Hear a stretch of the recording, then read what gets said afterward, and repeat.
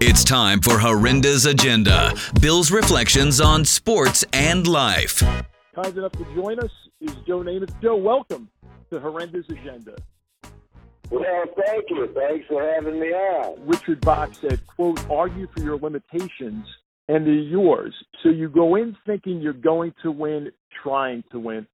So, Joe, this sense of optimism and having a positive vision, where does this come from?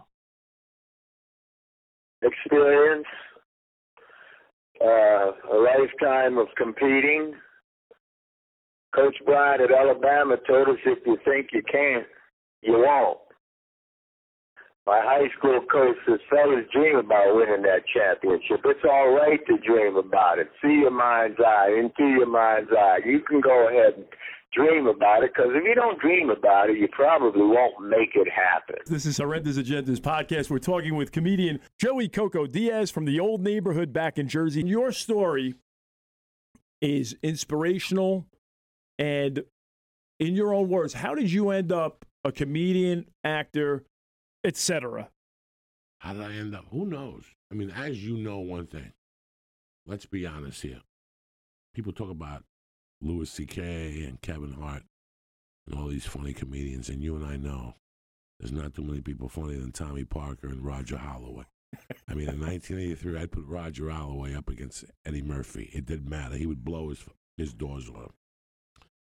And just all that comedy we grew up with, because we grew up with not written comedy, but it was more situational comedy. Like, just stuff happened that you can't believe. Like, I'm really proud to have grown up there, because I learned all these things. And when I was a young man, my mom died. And I didn't have to go to an orphanage. I didn't have to go. The town raised me. That expression where it takes a village to raise a child, the town raised me. My calls during the week are not to my friends in L.A., but to the people I grew up with. These are the kids that raised me. And at the time, I'm Cuban. It's an Italian neighborhood. There's no racism. You know, I did something. I got to them, even though whatever they. So it was a beautiful town. They did so much for me that I got in trouble, and I was so ashamed that I had to leave this world by doing something. Like, I had to do something. I didn't have to be a comedian or be on TV. I just wanted to do something with my life. Even if I would have got voted the best picker-upper in Sacramento by the Dog Association, I would have had something to be proud of. And that's why I did what I did. But it lives in me every day. I'm still North Bergen, you know.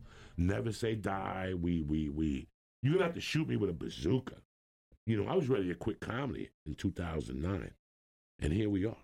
Joyce Randolph was born in Detroit before moving to New York City, embarking upon an epic acting career that included playing the role of Trixie Norton on the iconic and venerable TV show The Honeymooners. How did you manage rehearsals? Because Jackie Gleason wasn't big on preparation, is that right? Absolutely right. We had almost no rehearsal. You had to be good. You had to know what you were doing. The scripts were delivered to our homes on Thursday night. We went into the office on Friday to read what the changes that Jackie had made in the script.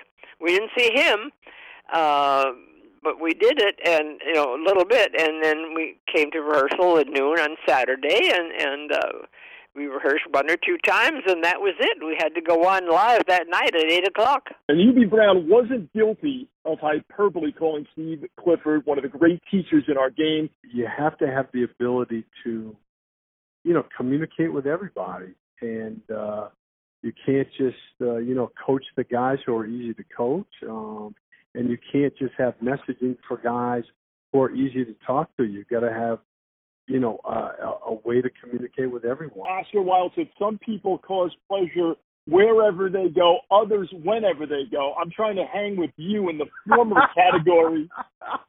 It's not easy. Let me tell you. It is not easy. But again, Coach, good luck this season, and we'll definitely check back in with you later on down the road. Man, I appreciate it, and anytime.